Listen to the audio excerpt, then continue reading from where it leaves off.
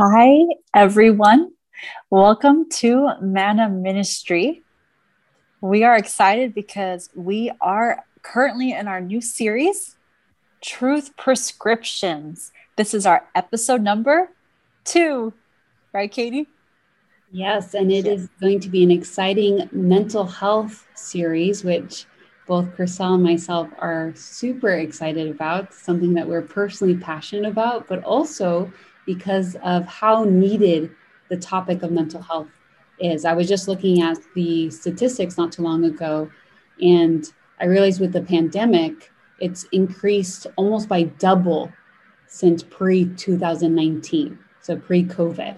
That's significant. And so we want to encourage you all to please share the link with a friend, whether to join us live or we record it and upload it to YouTube and you can watch it later on. But we really enjoy you being here and the interaction that we try to engage you in. And it's lovely to hear from you all in your own personal perspectives as well. So please subscribe as well. You can subscribe to our YouTube channel, and that helps you get the reminders when a video is uploaded, to also share, and then also to follow us on on Instagram. And Instagram helps with also kind of some of the flyers and knowing kind of some of the announcements of our upcoming episodes as well. Yes, so please subscribe and share. And so I'll go ahead and introduce myself. For those who don't know me, I am Kryssel Olasaran, and I'm a licensed marriage and family therapist. And this is my sister. I'm Dr. Katie Elsen, and I'm a psychologist. And together we are your hosts for the Truth Prescriptions YouTube Zoom episodes. Yes. And so as we mentioned last week, and we are mentioning today again, we do have a disclaimer. We just want to remind you that the intent of this series is not to provide nor to be a substitute for professional advice, diagnosis, or treatment. Instead, the purpose is to provide spiritual guidance, because we will be utilizing the Bible as a practical guide for one's mental well-being. So please always seek the advice of your mental health professional or any other qualified health provider with any questions that may arise during our series or that you currently have regarding your condition.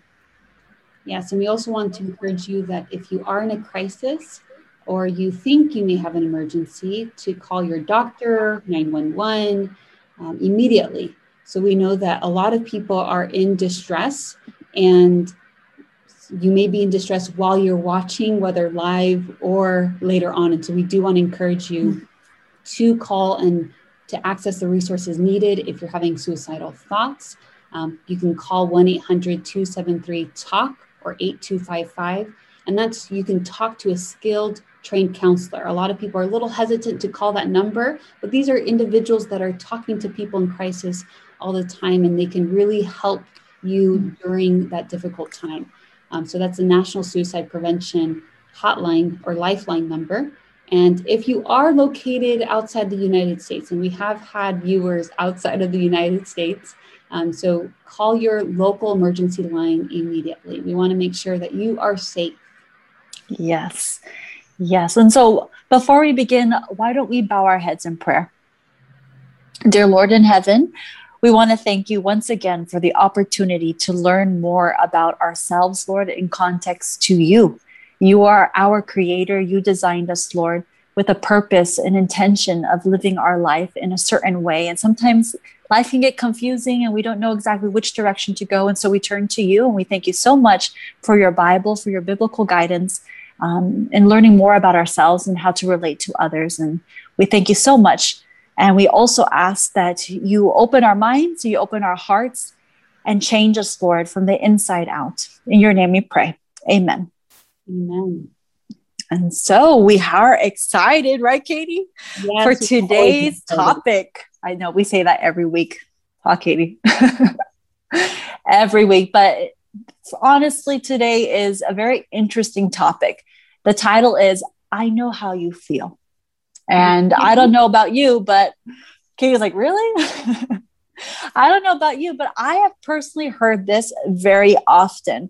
I have been guilty of saying this myself as well. I'm going to be completely honest. And sometimes it kind of just slips, right? And so that is our title today, I Know How You Feel. And we are going to begin with an activity. And so just a reminder, this is interactive. So while we are in Zoom and Katie and I are the ones who are speaking, we do have a chat. And so if you could answer the questions that we have for you through that chat, feel free to do so. Also, throughout our series, if there's any question you have, but you want to remain anonymous, feel free to send either Katie or I a direct message. Okay? So Katie, can you introduce the activity for this evening? Yeah, so we are going to be talking about empathy, and a way to get us to start thinking is whether or not we ourselves could be considered as empathic. And so what we're going to be doing is we're going to be having a self-report questionnaire on empathy. And it's not exactly what you might think. So what's going to happen is we're going to put the questions on the screen. And whether you're joining us live or you're watching later, we're going to give you some time to respond to these questions. Just write them down. And you see here that there's a scale on the bottom. So for example, number 1, you say, my friend's emotions don't affect me much. You might say, okay, strongly disagree. So you're going to go to the bottom there, and you notice the ones that have the asterisks, you're going to look at the red numbers and you say, okay, that I strongly disagree. So I would then write down 5. Okay. And then you say, okay, number 2, right? That one doesn't have an asterisk. So I'm going to look at the black and say, okay, if I say disagree, I get 2 points. And don't add them up. Don't add them up. You might think, oh, I got a total out of all the 20. We're going to be looking at different components also of empathy. So we're going to give you a couple of minutes now and don't think too much. I know when I take these questionnaires, I go, what do I really feel? And I start thinking, this is not to be a diagnosis or just whatever your initial gut feeling, whatever your initial thoughts are. My friend's emotions don't affect me much. Oh, that's completely wrong, right? Or completely right. So we're going to go through this fairly quickly. So we'll give you a couple minutes now to go over these questions and write down your responses. And you're going to keep these because we'll come back to them during our presentation. Yes. And just to add to that, Katie, I love these activities because a part of enhancing our mental health well-being is enhancing our insight on ourselves. And that helps with understanding how to grow and change in our personal lives. And so we'll see what the answers are. Yeah. Key. And I'm going to actually take it myself. So we'll give you a few minutes. Don't wait too long. I don't have a pen with me. I can make a mental note. I'm thinking, Katie, I'm going to read them out loud, just in case there's someone who may be just on audio and doesn't have the opportunity to take the time to sit down and read them. That's a good idea. So here it goes. Number 1 is, my friend's emotions don't affect me much. And then Katie, the scale, I can't see it through my screen here. The scale is what? Yeah, so it's 1 strongly disagree to 5 strongly agree. But this one is reverse coded. So this would be 5 to 1. So really, if they're on audio, you should take a peek at the visual. Yes. They really would help. But yes, just continue to read them for us, Kryssel. Okay. Number 2, after being with a friend who is sad about something, I usually feel sad. Number 3, I can understand my friend's happiness when he or she does well at something. Number 4, I get frightened when I watch characters in a good, scary movie. Number 5, I get caught up in other people's feelings easily. Number 6, I find it hard to know when my friends are frightened. So just quickly, if you just joined us, we are in our activity section and we are doing an empathy quiz. So you would you'd like to join, we encourage you to, Kryssel's reading the questions for us, for those who may not be visually able to see the questions, but write down your responses. The ones that are asterisk are those that are reverse quoted. Yes. So let's continue with number 8. Other people's feelings don't bother me at all. Number 9, when someone is feeling down, I can usually understand how they feel. Number 10, I can usually work out when my friends are scared.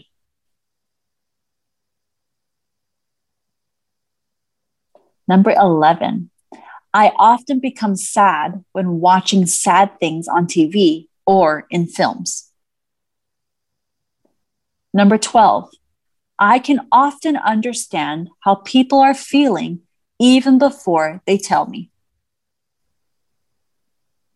Number 13, seeing a person who has been angered has no effect on my feelings. Number 14, I can usually work out when people are cheerful. And number 15, I tend to feel scared when I am with friends who are also afraid. Number 16, I can usually realize quickly when a friend is angry. Number 17, I often get swept up in my friends' feelings. Number 18, my friend's unhappiness doesn't make me feel anything. Number 19, I am not usually aware of my friend's feelings. And our last one, number 20, I have trouble figuring out when my friends are happy.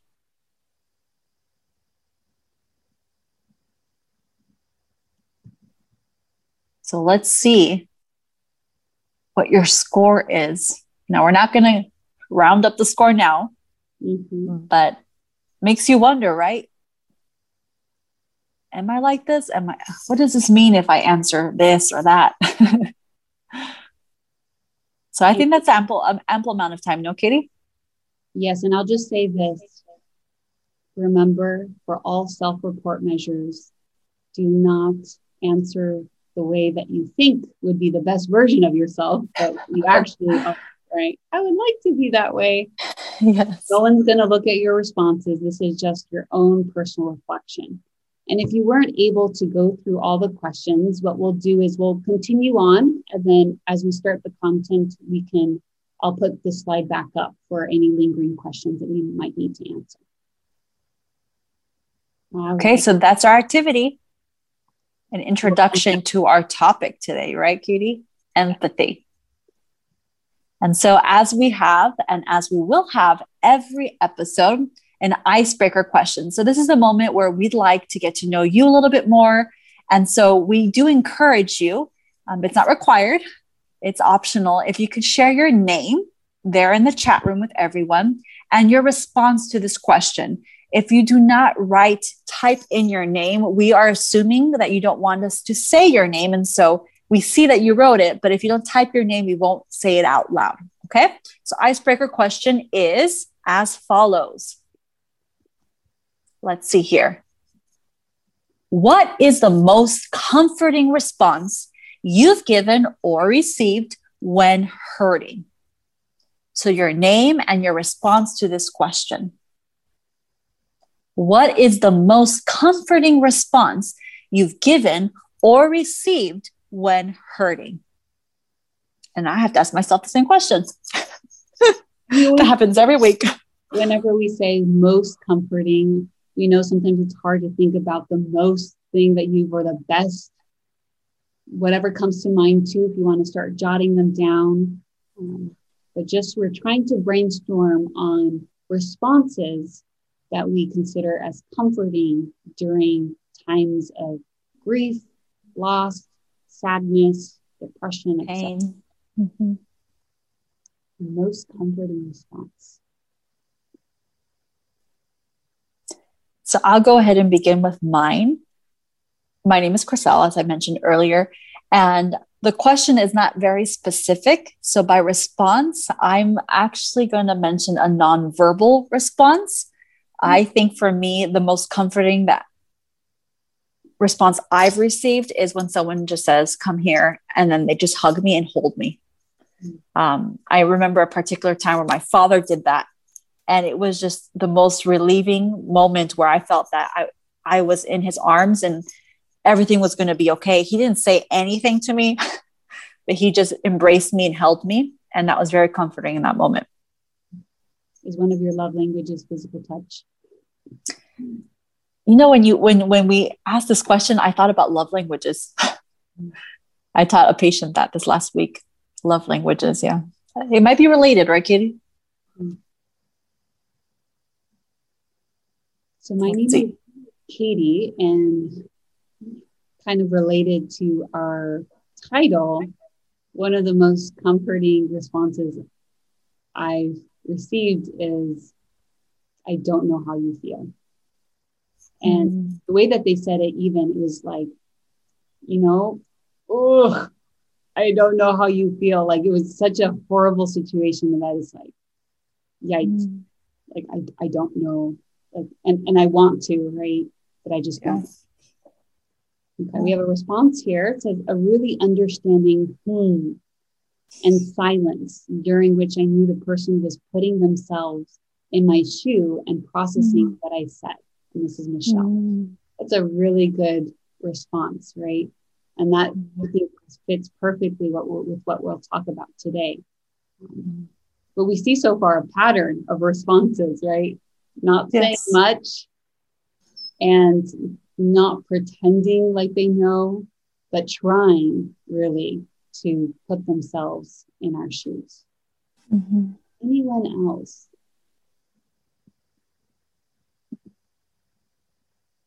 So if you just joined us, we're in our icebreaker question, and we are answering the question, what is the most comforting response you've given or received when hurting? So far, we have the response of not much words, more so a physical embrace. We have the response of, I don't know how you feel. We have the response of, and then silence, in which the person was trying to put themselves in their shoes and processing what that person just said. So the most comforting response that you've given or received when hurting. And we're talking about empathy today.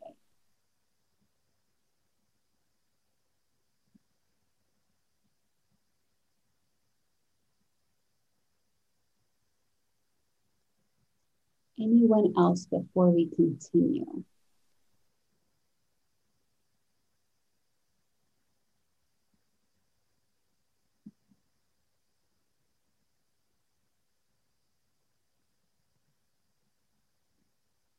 All right, we have some shy ones. Maybe they're contemplating on their answer. Maybe they have so many comforting responses.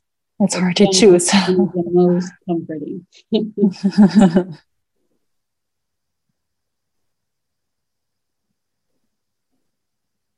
All right. Well, if you have a response, feel free to send it in, and we will continue and we'll reflect more up.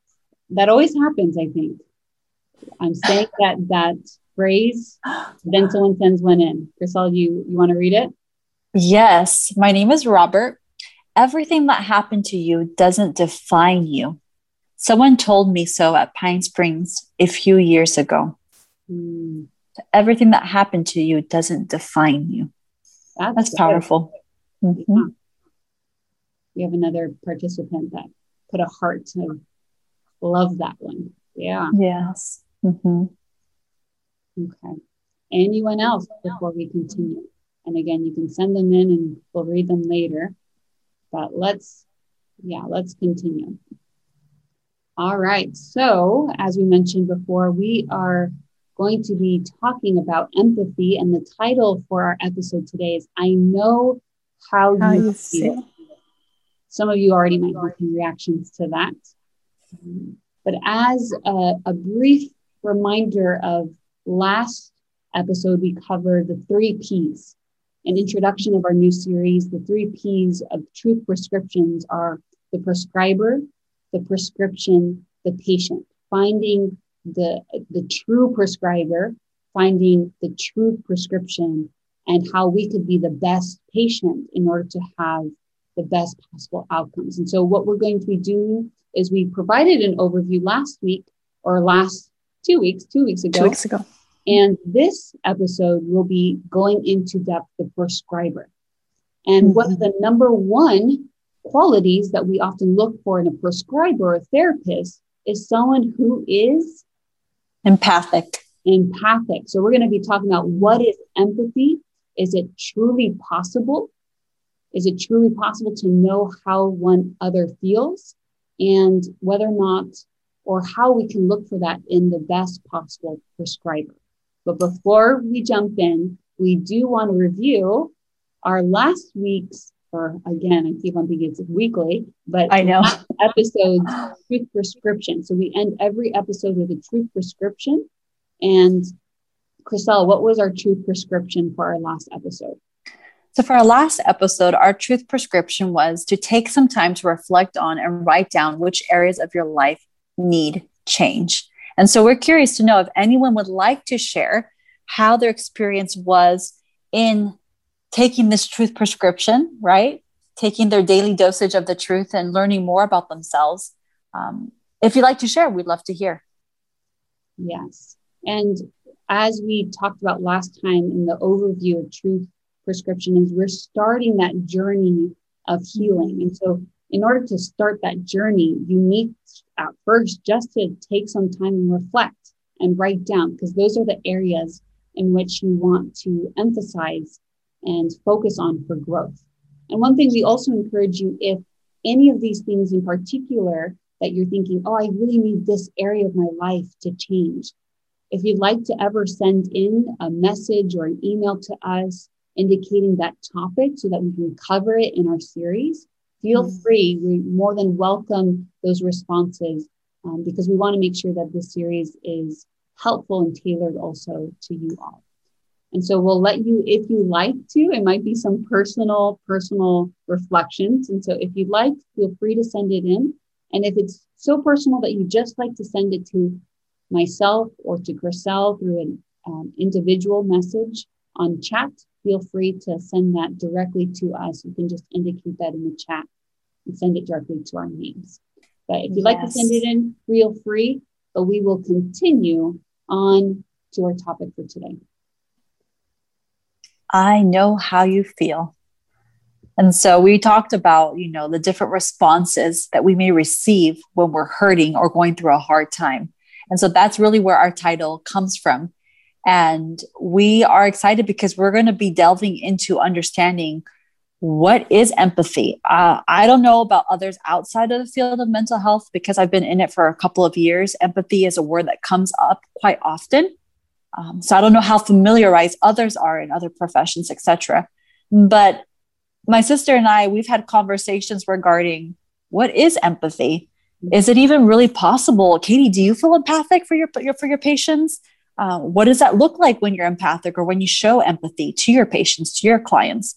And so we're going to start off by having that question. What do you think is the definition of empathy? What is empathy? If someone were to ask you that, they've never come across that word. They've never heard it before. And they're like, what is empathy?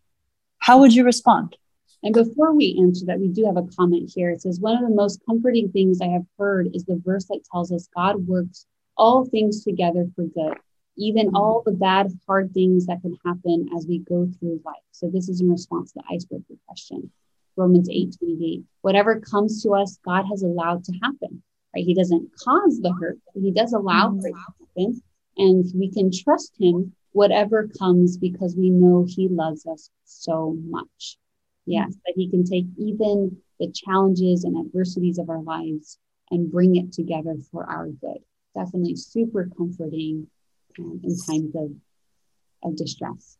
Yeah, so let's go back quickly to the question, what is empathy? In your opinion, what is empathy? We hear it a lot. Oh, I'm an empath. What is empathy? So let's give them, let me see if they have any responses here. Okay, so let's see. Any responses?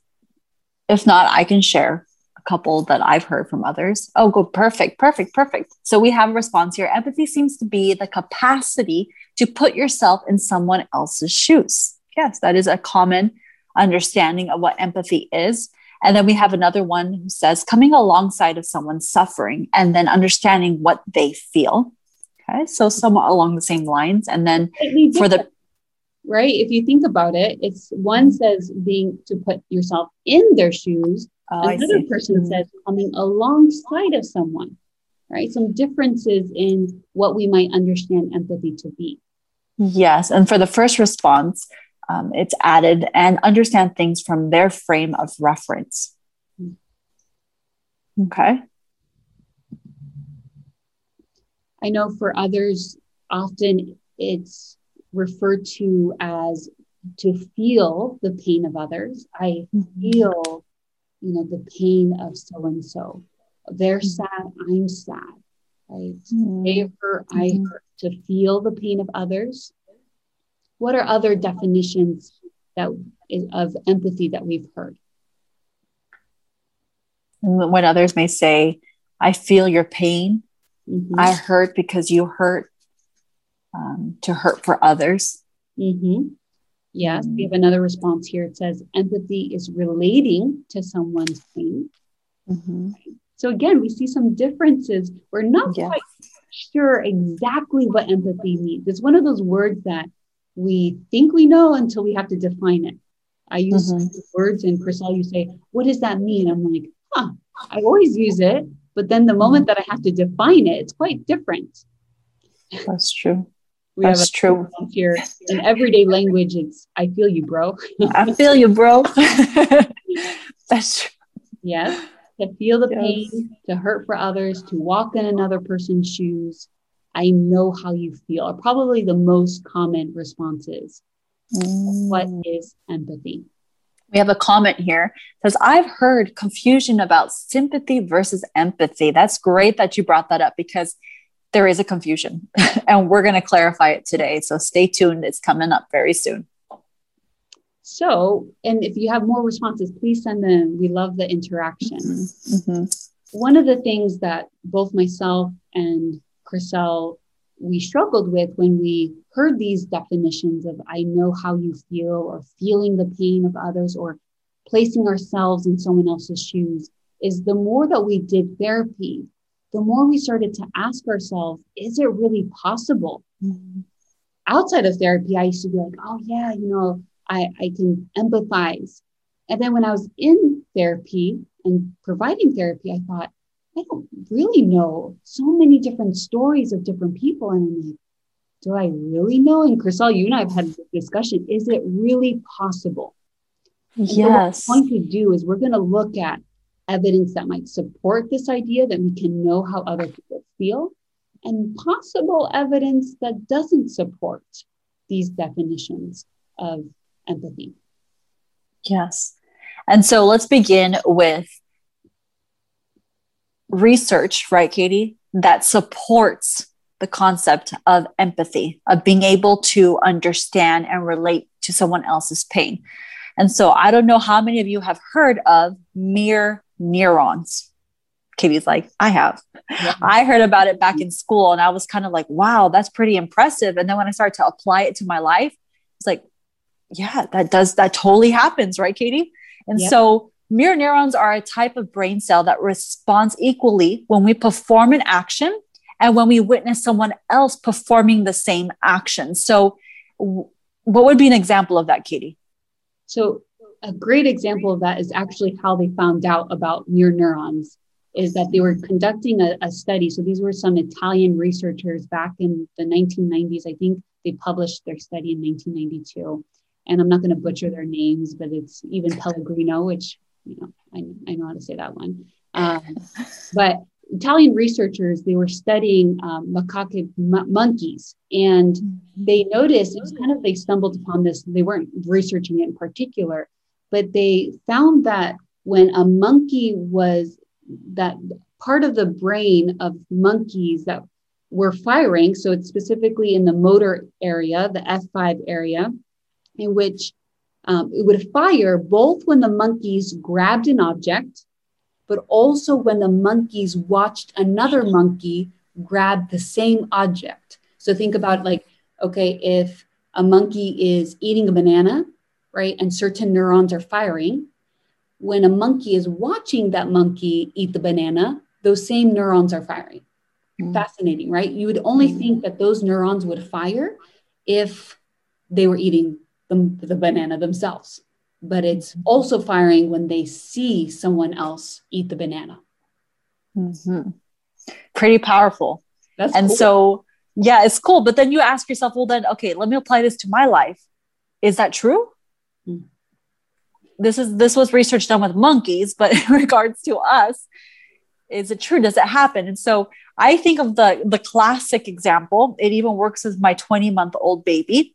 I go, and she goes, and she starts to yawn with me. Or sometimes if I'm like I remember back in school, I would yawn or someone would yawn, and all of a sudden I'd find myself desiring to yawn, and I would start to yawn. What are other examples? Or resisting the yawn. There's even a commercial one day. I thought it was a really good commercial of somebody, I think on a news channel, yawned accidentally. And then they showed how everyone across the world that was watching that news channel had yawned as well, right? This idea that it's contagious. But yes, what are other examples? What did someone say here? So that's why when I see someone else eating donuts, I get so hungry, can almost taste them. Maybe. I wish that actually worked, right? Then I wouldn't get the calories of the donuts. I could just watch someone eat the donuts. So that I just yawn from hearing about this. I was thinking that. I was wondering, is someone going to yawn because they saw me yawn? Or thinking about it? Experiment, not say it, and just do it. Yeah. Katie, why don't you share your example of what happened in session? Yes. So this happened to me the other day. I was actually explaining in group therapy. I run a DBT group, and I was explaining to them the concept of mirror neurons. And I said, okay, so for example, and I turned to one of the group members and I said, if I were to, and before I even finished, I just naturally, when I sat down and I turned and then I crossed my leg. And in that moment, before even explaining mirror neurons completely, the group member crossed her leg. And I was like, did you just see that? And everyone's like, oh my, right? When you're so in tune with somebody, you see what they do and you also can mimic it, right? So that's another example of mirror neurons. And that's why they also say if someone is interested in you or interested in your conversation, often they'll reflect your body language. Because they're engaged with you. Yes. Yes. So other examples are maybe, you see someone itching and then you start to itch, or you hear someone who's saying, oh, imagine that this is happening. And then you start to itch. Also the example of, I don't know if this has happened to you, but if you're around someone who has a certain energy, whether that is hyper or the complete reverse, where it's just like low energy, you may start to feel kind of like, oh, I feel drowsy. I feel tired. Or, man, I kind of feel anxious. Like, what's going on with me, right? That happens a lot to me in therapy. I notice sometimes if my client is really, really anxious, and then I just naturally, I'm like, oh, wow, it's contagious, right? I also just drank water, and I'm wondering if anyone then got thirsty, because that's another common one. Yeah, that's another common one. Now, there's another thing that also I think is super powerful. Katie, can you explain a little bit in regards to how mirror neurons work when it comes to watching movies? Yeah. So, I mean, I don't think I have to explain much. If you're watching a movie, right, you can often feel the feelings, right? So someone's sad or crying. I'm the type of person that will cry if I see someone crying, right, in a movie. You could even see someone fall in love in a movie and they're actors, and yet you have the sense of butterflies, or right. It's this idea that we're very connected. And one of the things that I want to mention is, yes, these were discovered and they're fascinating, these mirror neurons in the 1990s, But this concept is not new whatsoever. This concept is actually found in the Bible, right? Thousands of years ago in 2 Corinthians 3:18. And it's this concept that what we behold, we become changed. We change of what we behold. And that's why you have to be careful. But let me just read the verse for you. So 2 Corinthians 3:18. So if you have your Bibles, you can get them out. But if you don't, that's fine. I'll read it for you.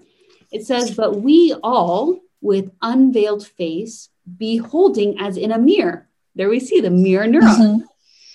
"Beholding as in a mirror the glory of the Lord, are being transformed into the same image, from glory to glory, just as by the Spirit of the Lord." This idea that if we behold God, we become changed into his image. And so what we behold, we become changed.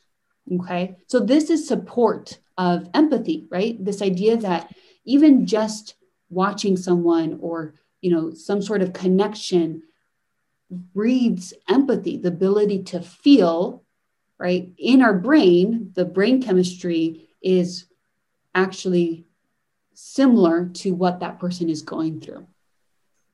Yes. And so there is the example in regards to research that supports the concept of empathy. But what about the opposite? Is there anything that's against it? And what's interesting about this is many of us have just accepted the idea of and concept of empathy, but we haven't really challenged it. But what maybe can help you start thinking about whether or not it's true is the "I know how you feel." When somebody says to you, "I know how you feel," how do you feel? Like, no, you don't. Like, how do you know how I feel? This isn't happening to you. Like, this is happening to me. Like, for example, if you lose a loved one, like, you don't know how I feel. Like, I just lost my mom. Like, you have maybe lost your brother. That's different. Like, you don't know how I feel. Right? Or they may say, if I lost my brother, they may say to me, "Well, I didn't lose my brother, but I lost my mother." And it's like, well, that's not quite the same, And so I know, for example, I run a group for chronic pain patients. And while I myself have experienced pain, I cannot relate. I cannot understand fully the pain that particular person is experiencing, whether it be them or any other member of that group. I know what pain is, but do I know their pain? No, I don't. And I will never know. And that's just the reality of it. So that's an example. What's another example, Katie? I mean, I just think about things that people have told me, such horrible things. And I don't know how you feel. I can't even imagine how you feel. It's just so different from my experience that's where I've really questioned whether or not empathy is possible, right? I know how you feel. I'm walking in your shoes. I feel your hurt. I know your pain. Right? Yeah. I think for me specifically, I remember that in school, as they're teaching you to be a therapist, they teach you how to be empathic. I know how you feel. I understand. Right, Katie? That sounds horrible. That sounds horrible. No. Because they're teaching you to say the right things. Maybe that's evidence against, right? We say the right things, but do we truly know? But that's where I'm leading to, that I remember actually sitting there saying, "I know." And I'm like, no, I don't know. And then I felt fake that I was saying, "I know." And then I'm like, I'm attempting to be empathic, but the reality is I don't understand. And that's where you and I had this conversation is, Katie, are you empathic? Like, how does it work with empathy and you as a therapist in session with a patient? And so we started to kind of explore the concept of empathy, if it was really possible. Yes. And one author put it this way. It says, the metaphor of putting oneself in the other's shoe is misleading, for it is a mistake to assume that the other feels the same way as one would oneself feel in the same circumstances. So even if you say, yes, I haven't experienced that, but I can imagine, you're assuming that you are exactly like them and that you would respond in the exact same way. But you are such different people and unique experiences that the metaphor of putting oneself in the other shoe or other shoes is misleading, right? Yes. And in another example, Yes. for those who remember, back in 1992, we had President Bill Clinton, and he had his infamous comment, "I feel your pain," right? And how did society respond to that? Where they're like, "Yes, you do. Yes, he's with us. He understands. He can empathize." No, they went like completely offended. They criticized him, and they pretty much declared that he can't empathize with me. What does it mean, "I can feel your pain"? And he utilized this to help to campaign for his election. Yeah. So how do we make sense of, yes, we understand mirror neurons and how that impacts our ability to feel another's pain, while also recognizing that it might be impossible to truly feel and experience the other person's pain? Yeah. So wait, Katie, are we trying to tell him now that empathy is not true? It's false? So you must be wondering, right? It depends. It depends. Therapist answer. It depends. Depends on the definition that you use, and that this definition, what people don't recognize is that there's three main components of empathy, and you need to include these components in order to have an accurate definition. So let's start with the definition, Kryssel. What is truly empathy? And so it comes from the German etholog, I hope I pronounced that correctly, of feeling into. So the definition would be the attempt to, or the action of better understanding, being aware of, being sensitive to, vicariously experiencing the feelings, the thoughts, and the experience of another. So it's not necessary to share the same exact experience or circumstances as others, but the key word here is the attempt, right, Katie? And I like the three components there with the feelings, the thoughts, and the experience. Yes. So it means it's not necessary to share the same experiences as others, but it's the attempt to, the choice to try to better understand, be aware of another's experience, feelings, thoughts, experience. So we kind of just alluded to it, but there's three components of empathy. And we have a comment here. It says, instead of "I know how you feel," "I do care" would be honest enough. Right? Or even "I want to better understand how you feel," right? Can you explain, or can you help me with me? Help me to better understand. But it's not the assumption that I know how you feel. Katie, I love that. You know why? Why? Having that invitation of "help me understand," what it does is it helps the connection grow and solidify even more, enhancing your understanding. Versus if I come and I say, "I know how you feel," it kind of just like chop, chop, chop, done. And there's no further connection or connecting that occurs. So I love that invitation. I love that response. Yes. So Kryssel, we alluded to it, but what are the three components of empathy? So the three components would be the cognitive component, which essentially is the desire to understand. Then we have the second component, which is the emotional component. That's the desire to feel. And Katie, thank you for putting that up. It's just a visual for those who are a little bit more visual. I'm one of them. And the third would be the compassionate component of empathy. And this is where the action is taken, the desire to help and support. The experience is taken on. So we have the three components: cognitive, emotional, and compassionate. And so let's go back to our quiz.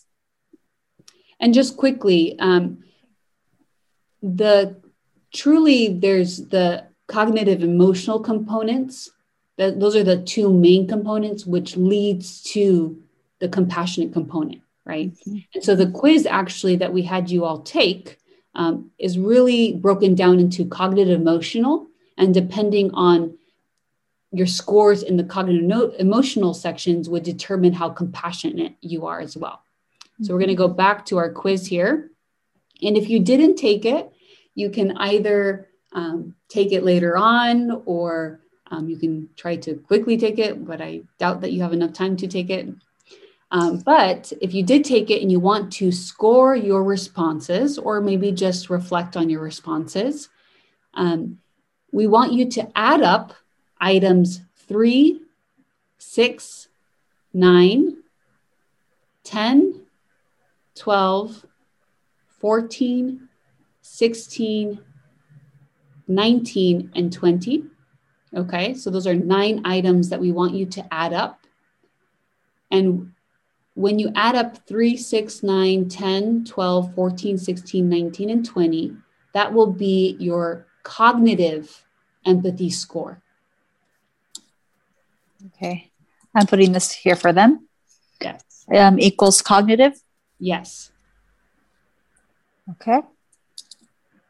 Okay, and then the rest of the items, 1, 2, 4, 5, 7, 8, 11, 13, 15, 17, and 18. So that's a total of 11 items, would be empathy. Your affective or emotional empathy.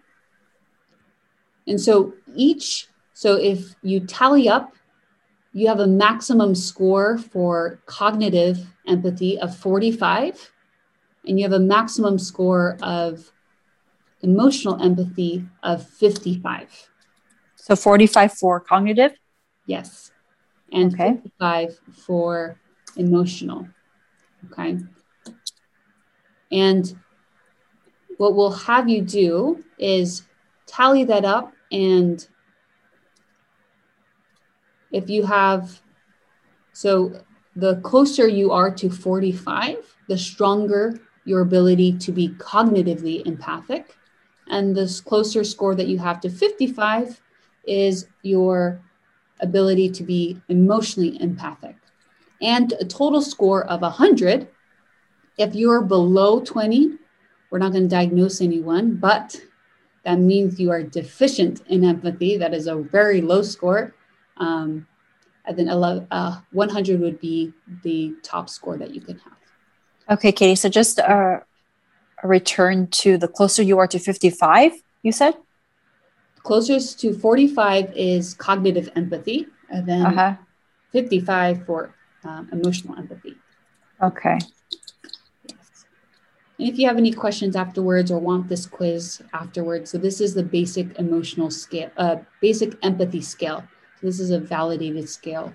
And so if you have any questions and you want to use this later on, feel free to message us on Instagram, or you can also email us as well. So yes, and so if you look at your chat, I put in there the details in order to assist you in calculating your score. Thank you, Kryssel. Kryssel, can you also add the Nana Bible Study email in case they want to email us? What's that email again? Good question. It's Nana Bible Study 7, I believe. Let me double check. Oh, yeah. Hey. We'll study 7, you said? I do. All right. If anyone needs more time, feel free to put in the chat so we know you need more time. If not, we will continue. And again, with the 3 components. So remember, empathy, the true definition of empathy is to what? To attempt to make the choice of, to try to understand. That's the cognitive component, right? Mm-hmm. To desire to feel, that's the emotional component, and then to help and support, which is the compassionate. And if you have true cognitive and emotional empathy, that motivates you to compassion. Mm-hmm. So let's continue. Yes, let's continue to a previous comment in regards to what's the difference between sympathy and empathy. The comment was that there's often a confusion regarding those two concepts, those two terms. And so we have that question for you. What's the difference? Yeah. Is there a difference? Are they one and the same? Are they different? I mean, there are different words. Yes. So we want to hear from you. What do you think is the difference? So we just defined empathy, to attempt to be more aware, to understand. What do you think sympathy is?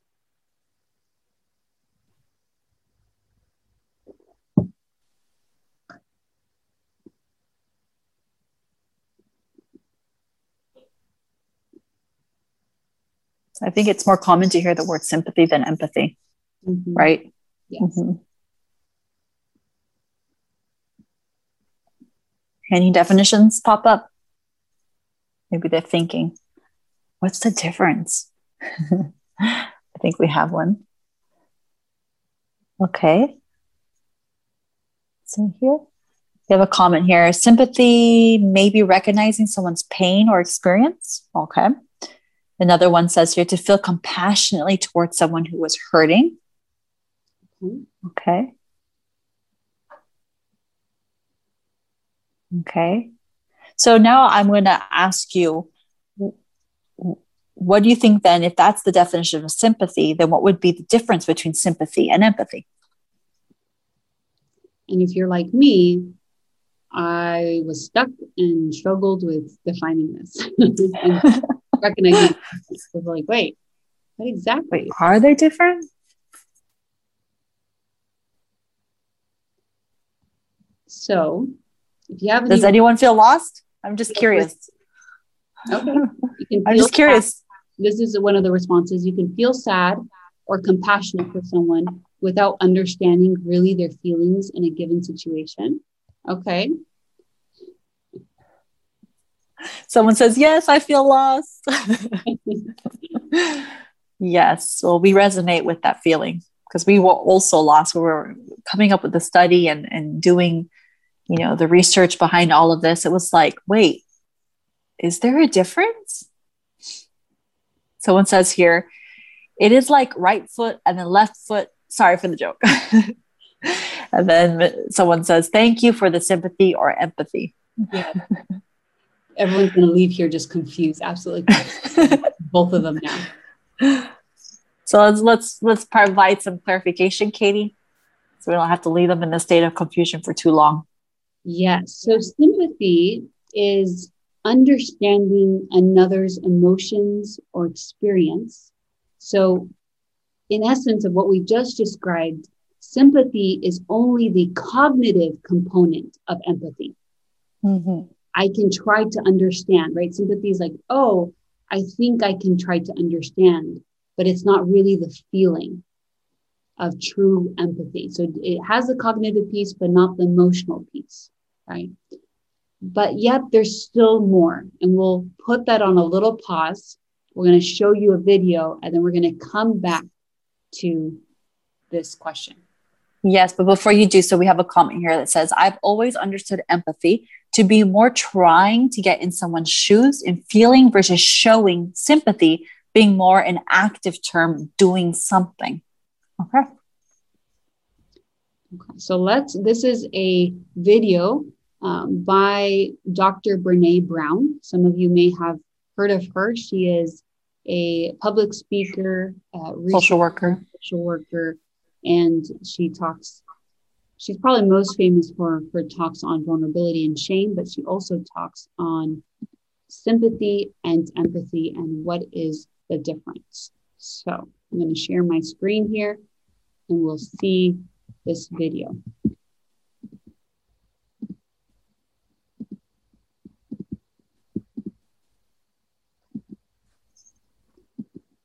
Let me know if everyone can hear okay.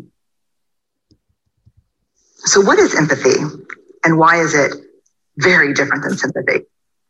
Empathy fuels connection. Sympathy drives disconnection. Empathy, it's very interesting. Teresa Wiseman is a nursing scholar who studied professions, very diverse professions where empathy is relevant, and came up with 4 qualities of empathy: perspective taking, the ability to take the perspective of another person or recognize their perspective as their truth, staying out of judgment, not easy when you enjoy it as much as most of us do, recognizing emotion in other people and then communicating that. Empathy is feeling with people. And to me, I always think of empathy as this kind of sacred space when someone's kind of in a deep hole and they shout out from the bottom and they say, I'm stuck, it's dark, I'm overwhelmed. And then we look and we say, hey, you climb down. I know what it's like down here and you're not alone. Sympathy is, ooh, it's bad, no, you want a sandwich?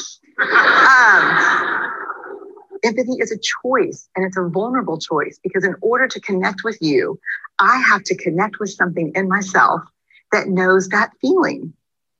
Rarely, if ever, does an empathic response begin with at least. And we do it all the time, because you know what? Someone just shared something with us that's incredibly painful, and we're trying to silver lining it. I don't think that's a verb, but I'm using it as one. We're trying to put the silver lining around it. So John's getting kicked out of school. At least Sarah is an A student. But one of the things we do sometimes in the face of very difficult conversations is we try to make things better.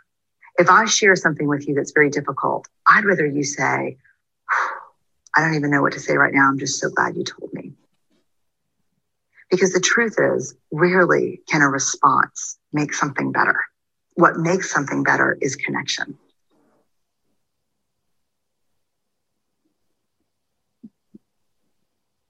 Any reactions to that video? We'll start off with that, right, Katie? Because we definitely had reactions when we watched that video. So thinking about everything that we've thus far shared about empathy, the components of empathy, and now talking about the difference between sympathy and empathy. Any reactions to that video? So I'll just say, we can see that sympathy is portrayed by, I believe it's a deer, right? And we see that empathy is being portrayed by the bear. And one of the main components that Dr. Brené Brown mentions is that empathy requires vulnerability, right?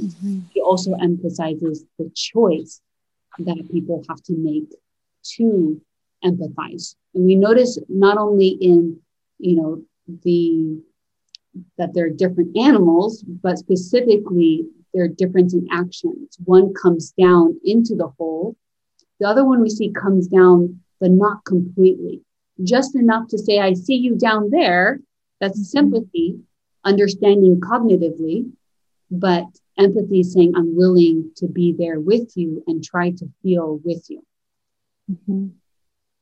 And so as I was watching this video, I was thinking, Dr. Brené Brown, she doesn't point out a particular question. And the question would be, well, why do we sympathize instead? And what keeps us from empathizing? And as I was watching that, I was imagining, like I said earlier, I'm a very visual person. I was imagining that bear coming down the ladder. And I was like, the bear is saying, I know it's dark down here. And I'm thinking, like, how does the bear know that? The bear hasn't even been there for a while. The bear just came down. How can the bear say that the bear understands and knows what that experience is like for that fox? And so it triggered that question. What keeps us from empathizing? And why do we sympathize instead of empathize? Yeah. So why do we act like the deer, right? Not fully going down instead of really trying to fully empathize. And there's a comment here that is so spot on to what we're going to talk about in a little bit. So the comment says, people seem to talk a lot more about empathy these days than a decade ago. So we're actually going to come back to that because it's so, so important in talking about sympathy versus empathy. Yes. And so going back to that visual of the bear and having that question, why do we sympathize versus empathize, or what keeps us from empathizing, I thought about, it could really be that we sympathize. So what we're really doing is sympathizing, but we're delivering our sympathy as empathy. Mm-hmm. So we're experiencing something internally that's contradicting what we're saying verbally.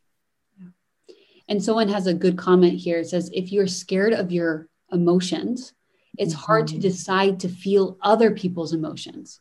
Spot on. Exactly. That's spot on. And I think that there's this underlying fear of to really step into someone's shoes and to take on that scariness of that emotion that they're feeling that we don't quite understand. But if we're truly empathizing, we're going to step into that shoe. If we ourselves struggle with managing our own emotions, identifying them, how are we then going to do that for someone else? And not just scared of our own emotions, but we're very selfish, right? So it's kind of like, I want to take care of myself.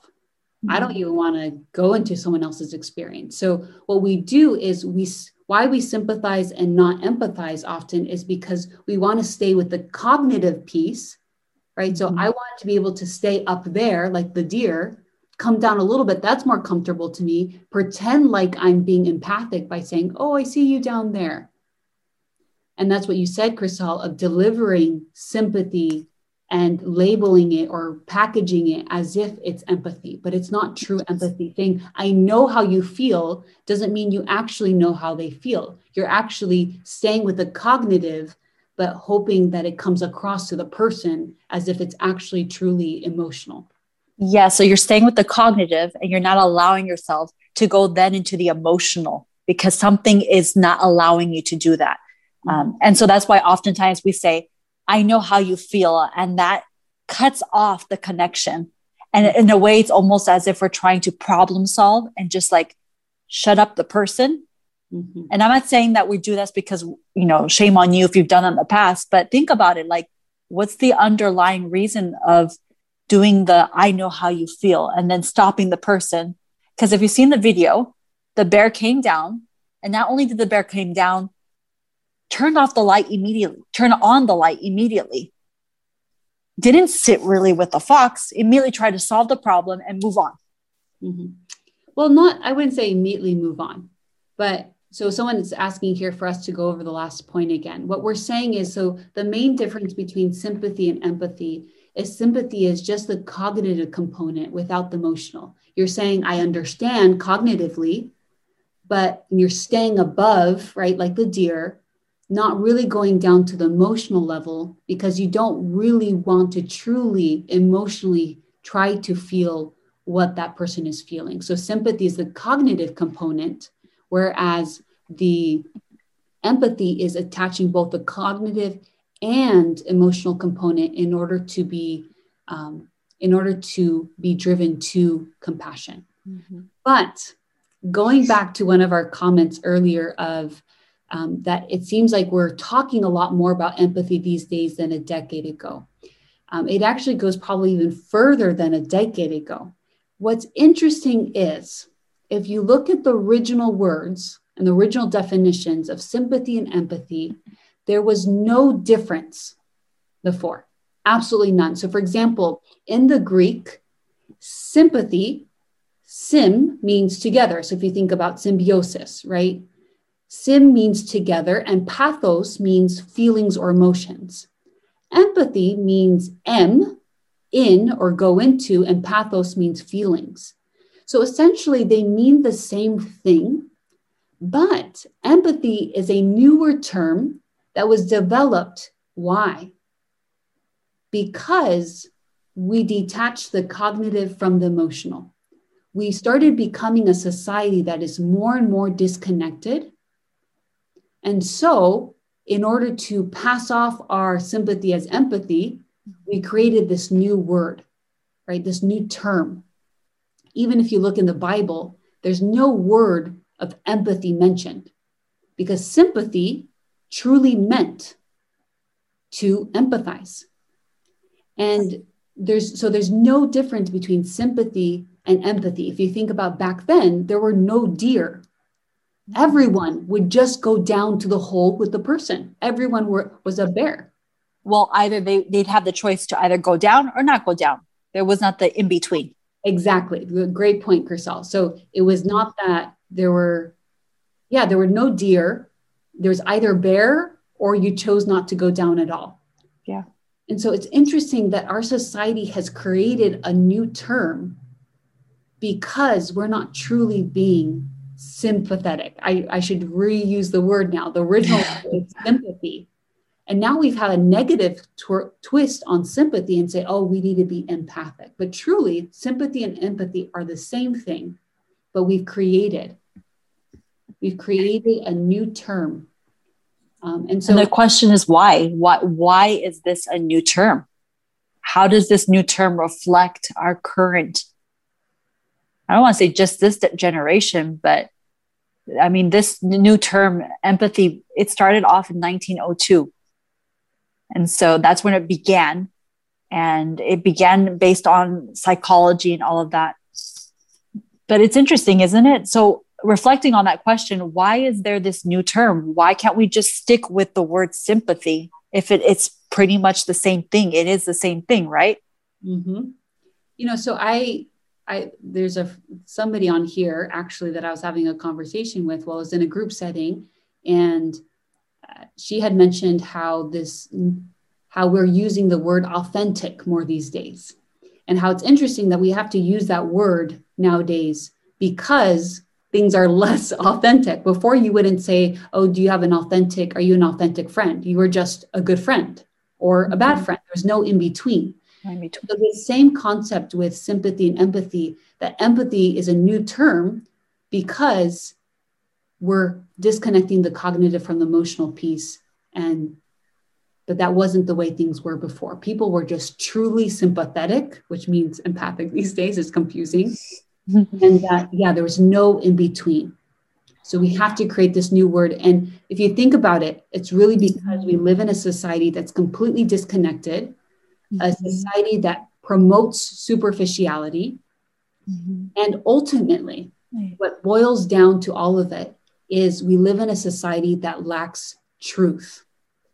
So whether we use the word authentic or whether we use the word empathic to pass off, to couch the term of sympathy, it's because we lack truth and we are in a society that has less and less of God's presence.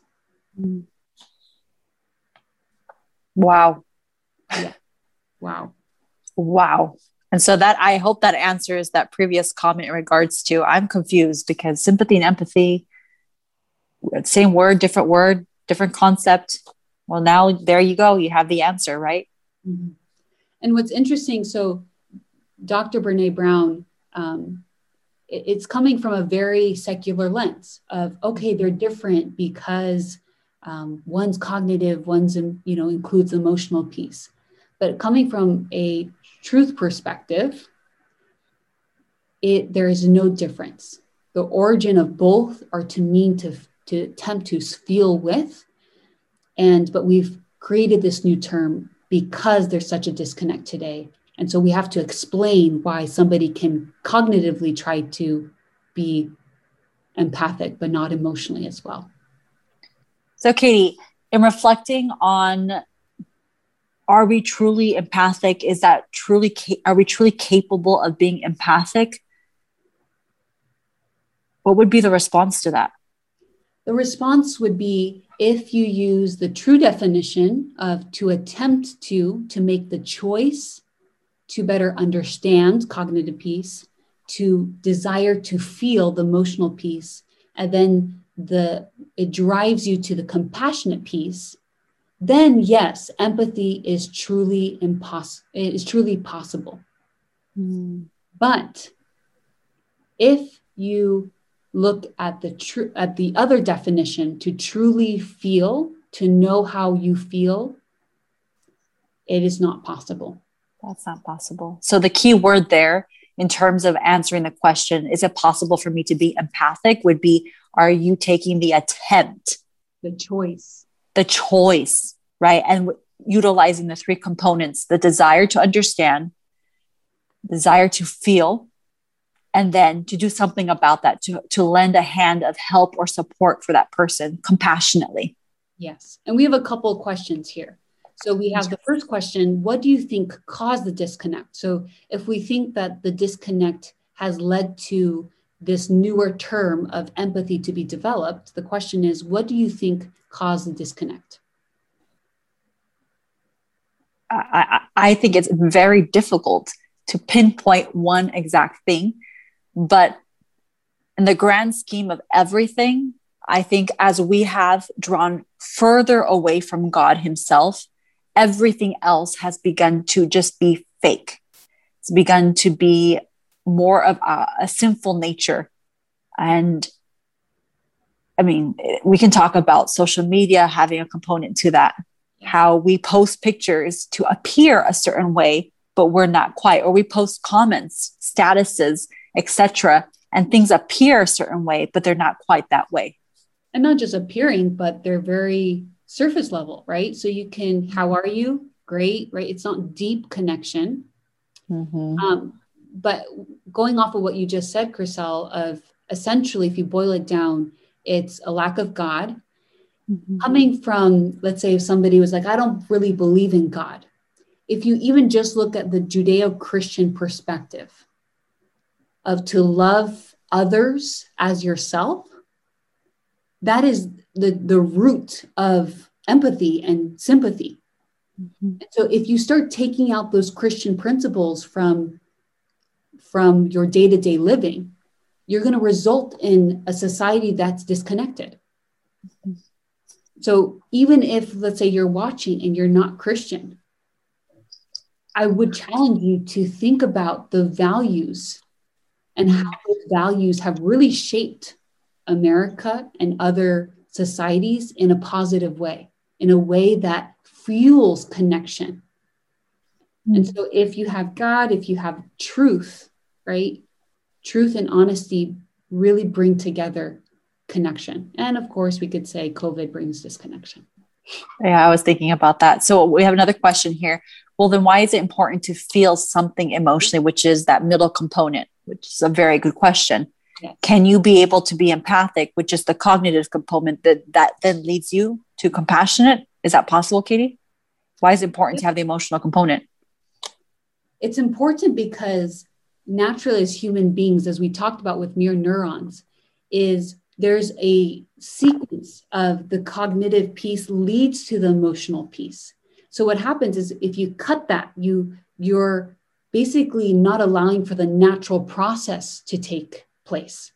So naturally it goes from cognitive to emotional to compassion. And if you think about it, we're going to talk in a few future episodes on the three components of CBT, DBT, and other evidence-based practices, that the three components of who we are as human beings are thoughts, behaviors, and emotions.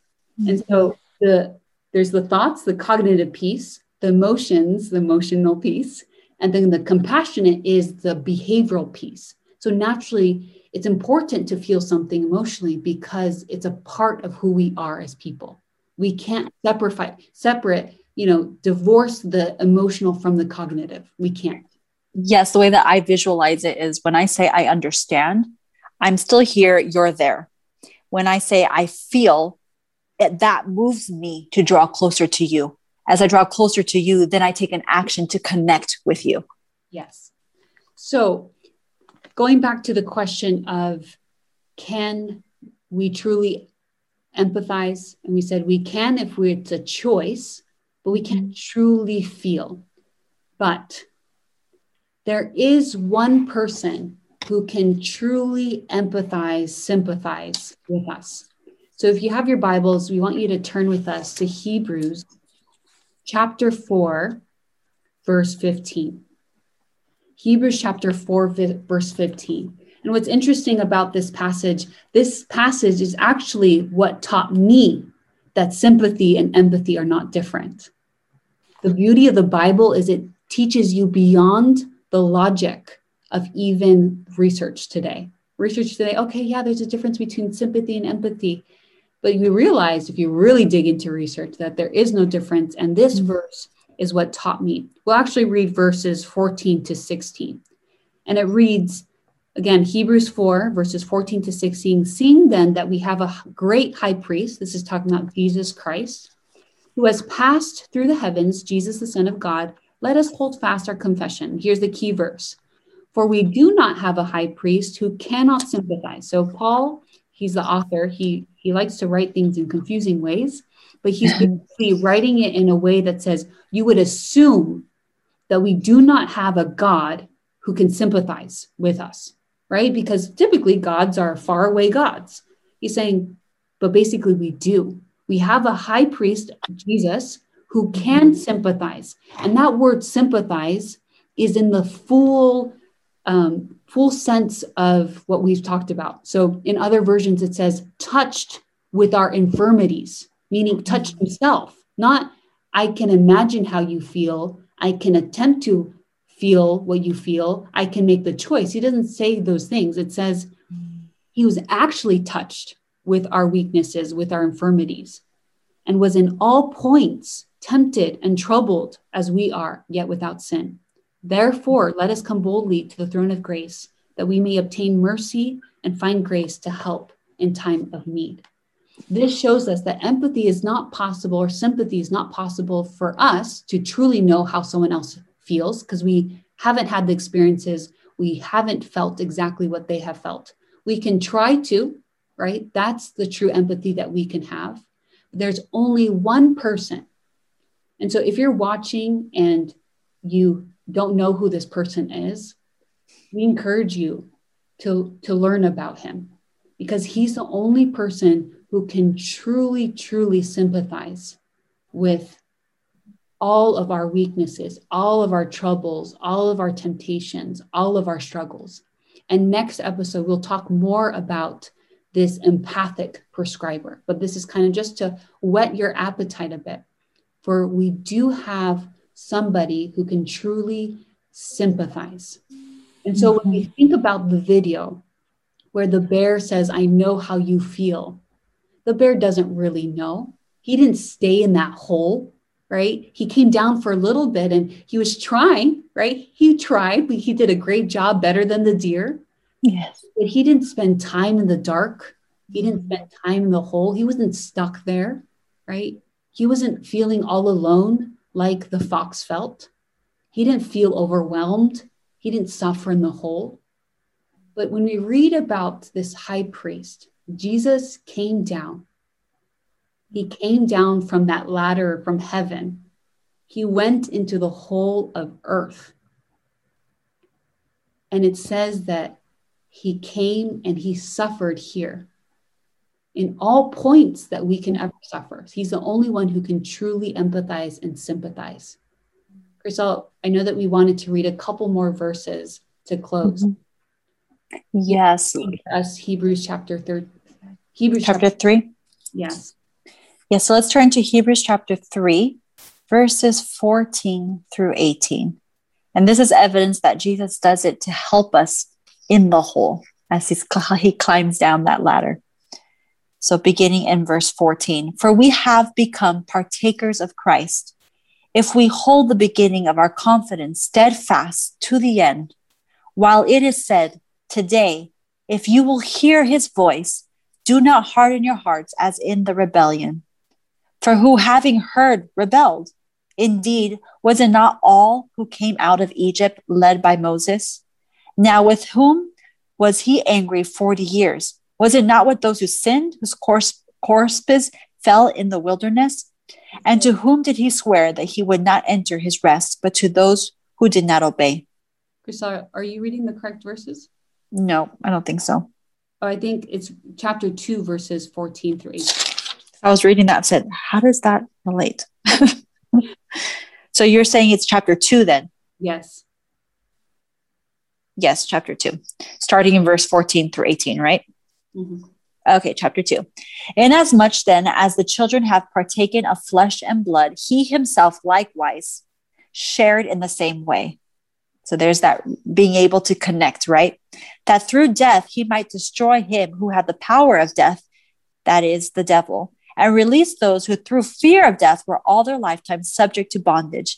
For indeed, he does not give aid to angels, but he does give aid to the seed of Abraham. Therefore, in all things, he had to be made like his brethren, not in some things, but in all things, that he might be a merciful and faithful high priest in things pertaining to God, to make propitiation for the sins of the people. For in that he himself has suffered, being tempted, he is able to aid those who are tempted. So I love that last part in regards to he understands because he himself has been through that. Yeah. It's not I understand through the cognitive perspective. It's the cognitive, the emotional. He's able to fully grasp our sufferings because he himself has been through them. Yes. He was made like his brethren, exactly as we have been made. We have a comment here that says, if we have in any sense a more trying conflict than had Christ, then he would not be able to succor us. But our Savior took humanity with all its liabilities. He took the nature of man with the possibility of yielding to temptation. We have nothing to bear which he has not endured. And again, we'll expound upon this more in our next episode. But one thing I would encourage you, if you don't know this person yet, to get to know him. If you do, my encouragement for you is from a mental health perspective, is to share about him. Because what happens is we long so much to receive empathy of, I know how you feel from other people, and we can't. We can't. It's impossible. But there is someone who can. And often we think about the gospel as something just being a spiritual component. This is a cognitive, emotional, compassionate component of there is somebody who has truly suffered. Like you are never truly alone because you have someone who has truly suffered in all ways that you could ever suffer, right? So there's somebody who can look at you and say, I know how you feel. Isn't that wonderful? I know how you feel. And not just that, and we'll talk about this again next episode, but it says in verse 18, he is able to aid those who are also tempted or troubled. And so he can not only empathize, but he also has the ability to help you in your own suffering. And so to conclude and wrap up, right? What is empathy? In our definition, in our human ability, it's the choice, right? The attempt to understand cognitively, to feel emotionally, and to help and support compassionately. Same thing as sympathy. We learned that as well. And that there's only one true person who can truly, truly empathize and feel our pain. And that's Jesus Christ, our high priest. Yeah, so Jesus is our empathic prescriber. Yes. And so we do encourage you to join us in 2 weeks as we get acquainted with him. So we're going to learn how to search for an empathic secular therapist. Because you might be thinking, are they trying to tell me that I need a therapist? I just go straight to Jesus? Well, we're going to learn more about Jesus, the true empathic prescriber, along with answering the question, how do I search for an empathic therapist, right? And I would encourage, I know a lot of people have the question of, should I have a Christian therapist? Is it okay for me not to see a Christian therapist? What type of therapist is it okay to see? And that's a huge question. And that's one that we'll be tackling next episode. So we encourage you to join us for that. But as always, right, information without application does not result in transformation. And so we want to give you your next truth prescription, AKA homework. And it is to be intentional, right? To make the choice to do at least one empathic action this next 2 weeks. And remember, empathy being the choice, the cognitive component, emotional component, and the compassionate component. Yes. So thanks for joining us. Let's close in prayer and thank God for coming down, right? And truly experiencing and understanding how we feel. Dear Lord in heaven, Thank you so much for being you, for being a God who fully understands us, who wants to understand us, Lord. And forgive us for the times that we have felt that there's no one who can understand us, that we've gone to others seeking healing, seeking that comforting response, when all along, Lord, that you're there ready, Lord, to comfort us and to relate and understand our struggles. We pray that you be with us these next 2 weeks as we continue to learn more about you, as we utilize this information, this knowledge, Lord, to go and assist others in their struggles, Lord. Thank you for all that you do for us, Lord, all that you've done for us and all that you will continue to do for us. In your name we pray. Amen. Amen. Amen. So we just want to remind you, don't forget to take your daily dosage of the truth, because why, Katie? If you know the truth will set you free. Awesome. So we'll see you in 2 weeks on April the 8th. I almost read that August the 4th. April the 8th at 7 p.m. And don't forget to subscribe and please share, so this can be a blessing for many others. Have a good evening, everyone. Bye. This media was brought to you by Audioverse, a website dedicated to spreading God's Word through free sermon audio and much more. If you would like to know more about Audioverse, or if you would like to listen to more sermons, please visit www.audioverse.org.